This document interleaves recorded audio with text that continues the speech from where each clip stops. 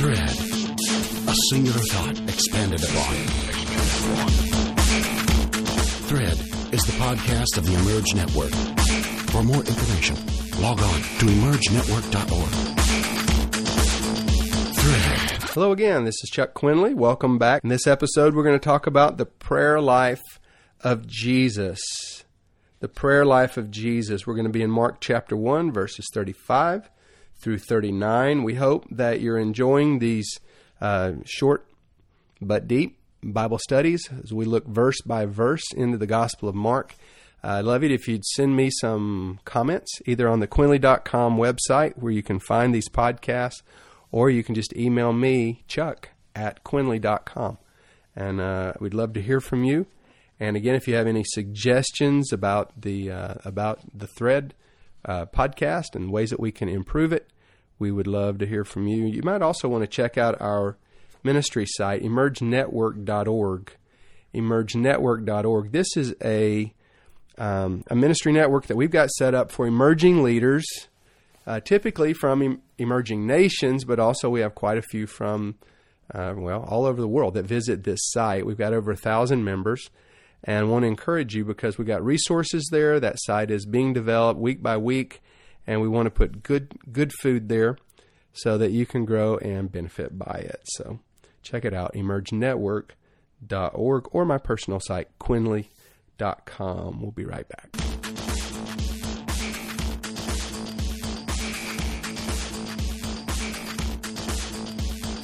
Let me open with a question to you. What is prayer in your life? What is prayer in your life? Is it a source of guilt?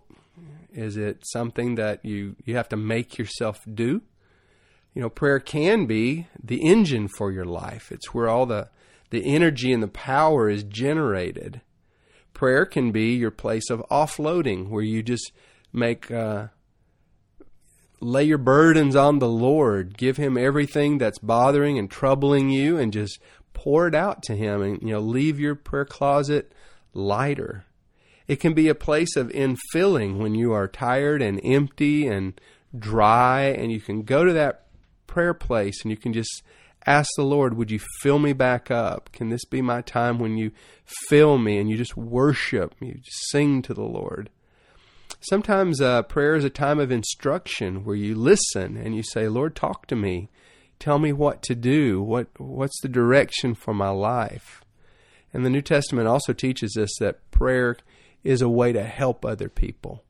Sometimes they need your help, and prayer can do that. It can raise somebody's spirit. It can heal their sick body. It can bring encouragement to their mind. It can cause money to come to them. It can cause miracles to happen for them. That it's an important way to help people. See, prayer can be all of these things. And Jesus understood the importance of prayer, and it was at the very center of His spiritual discipline. Okay, let's read Mark chapter 1, verse 35. Now, in the morning, having risen a long while before daylight, He went out and departed to a solitary place, and there He prayed. And Simon and those who were with Him searched for Him. And when they found Him, they said to Him, everyone's looking for you. But He said to them, let us go into the next towns, that I may preach there also, because for this purpose I have come forth. And He was preaching in their synagogues throughout all Galilee, and He was casting out demons. I want to talk to you about your prayer life today.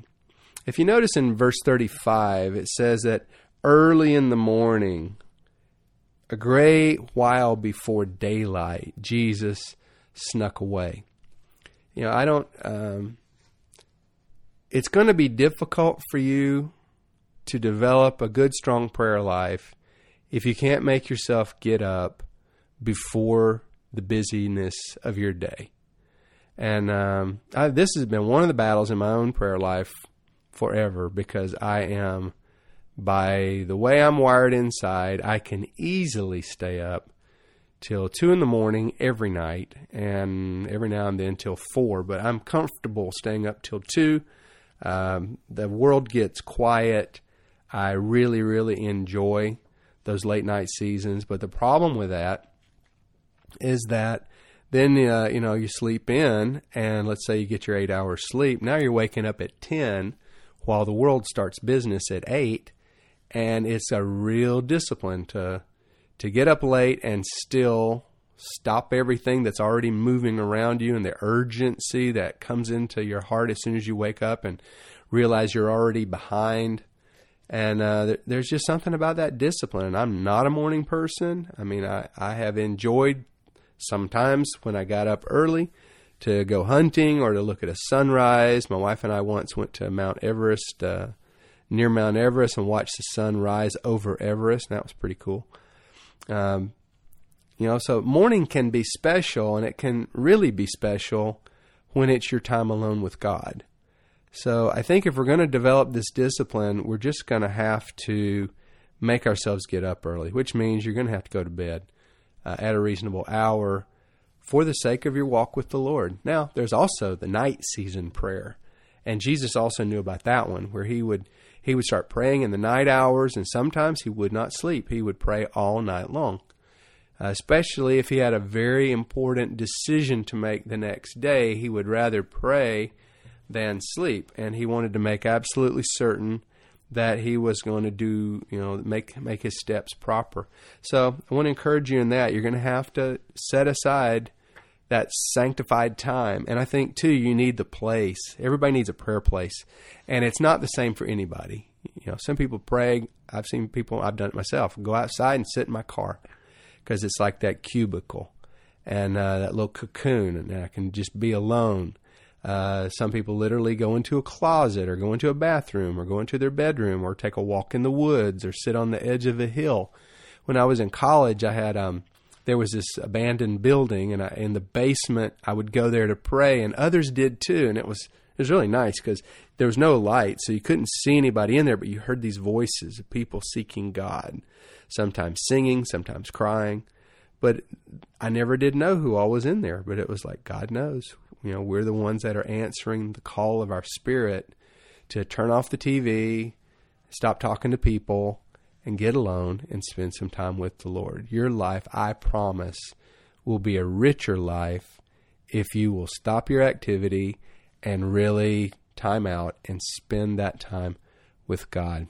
Martin Luther said he had so much to do every day, he could never get it done without hours of prayer, because you'll find that if you will put God first and if you'll give him the time that you need to develop a relationship with him, all the coincidences of the day will just happen for you. You won't have to go looking for people. They'll be there. It'll work. Life will work and it will flow. And Jesus understood that and he practiced it. Now, the opposite of a prayer life is what we see from Peter in verse 36. Peter's looking for him. Peter wakes up. There are people there, and of course, there's always a hungry crowd, and they want urgently to have their needs met. Somebody said, the difference between major surgery and minor surgery. Minor surgery is when it happens to you, and major surgery is when it happens to me. And I think everybody is pretty much like that. And when people have a problem, it is an urgent problem. Nothing matters but their problem, because we all tend to be me-focused. So once these people realize Jesus can take care of their problems, they just, everywhere he goes, they mob him. And they're not really listening to what he's saying. They're just, as he's speaking to them, they're just kind of going, yeah, blah, blah, blah. Wait, get to the part where you pass out the candy and you heal our bodies and you give us free food. So everywhere he went, he healed people because he loved them. But that would create this stir of human need. And so they would all come rushing to him. And, so Peter is a guy who's really focused on pleasing the crowd and on giving people what they need. And he feels social pressure. And he's an extrovert. And so he's feeling the pressure of all these people. And so that spurs him to action. And he's a leader. And so Peter takes leadership and he starts running everywhere. Now, obviously, when he gets near Jesus, Jesus is on his knees, or he is speaking out loud to the heavens, or he's in some prayer posture. And Peter sees that, and it's like it doesn't register. It doesn't occur to him as a higher priority. And so Peter rushes in and says, oh, stop. Listen, everybody's trying to find you. Where did you go? You're supposed to be on call all the time, and you're supposed to be out there taking care of all these people's needs. And this is where we start to see I had a friend that called it the barrenness of busyness. This activity junkie, action junkie, always got to be moving. And I think Peter, throughout the Gospels, plays the role of you and me. He's that very human, not the deepest spiritual person in the world, and God has to just keep working on his heart, keep opening his mind. He's really a beautiful, rich character study. And so, Jesus is now confronting this guy who does not have a deep spiritual life himself. He's in the ministry, and this happens a lot. He's in the ministry, but he does not have a deeply spiritual core. He doesn't have spiritual disciplines in his own life. He's not a faster. He's not a prayer. He's not built up in his faith the way he needs to be. He's got to grow, and he's got to do something to grow. He needs to change his habits and get himself in a position to grow spiritually. Jesus sees all that, recognizes Peter's need. And so he turns to Peter, and Peter says, okay, so let's go back and get some more healing going. And Jesus says, no, actually, let's sneak off. Go tell the disciples, come join me, get all the stuff, and we're going to another town. And Peter's going, what? There's all this need. And it's like, well, there's need everywhere. My job is to preach, because Jesus understood priority. It's funny. He's the Messiah, but he doesn't have a Messiah syndrome. He's got a mission to perform. And his mission is, I'm supposed to preach in every town in this nation. That's the purpose, verse 38. That is the purpose for which I have come. I am primarily a prophet of God. I'm going to these cities to tell them the message of the gospel, give them their opportunity to repent and change and move and enter the kingdom of God. And I've got to declare that opportunity to as many people as I can. I'm going to every city. Let's move out. This is really important, because I've seen pastors that had beepers and every little personal problem in their church. That beeper goes off and this guy is jumping up from dinner and got to go save somebody else, who's crying on the phone. And okay, they're crying, but, if people have marriage problems, I can promise you, going over to their house at 3 o'clock in the morning is not going to solve their marriage problem. That problem took months to develop, and it'll still be there tomorrow. Now, there's times that somebody's bleeding, and there's something that's truly an urgent, they need care. And that was always my hospital rule. If somebody's really sick, there's blood, there's a serious situation, I'll go at any time of the night. You better wake me up. I want to be there. I want to be in that hospital when that crisis is going on.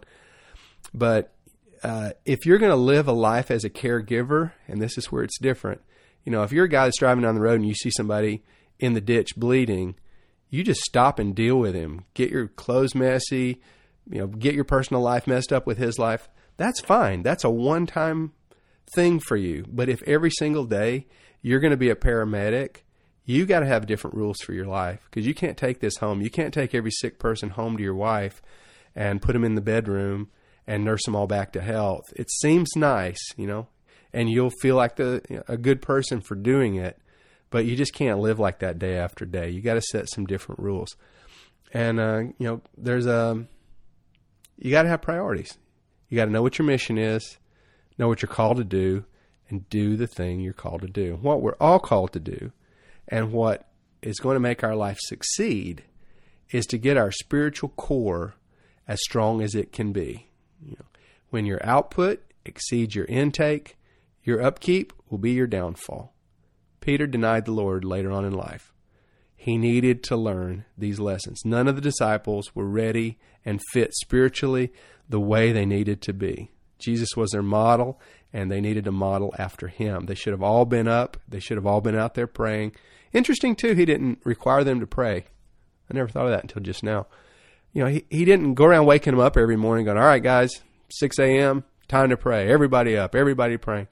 No, if you're not called to pray, if you don't feel a calling, if you don't care about prayer, if you're not motivated to do it, it's between you and God. You're going to have to work that out, and you're going to You're going to get the spiritual life that, you pay for.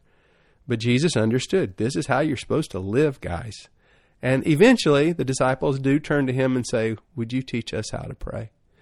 We see what it's doing in your life. Look at verse 39. It's our conclusion. He was preaching after this praying, after this prioritization, knowing his message, doing only the highest priorities day after day.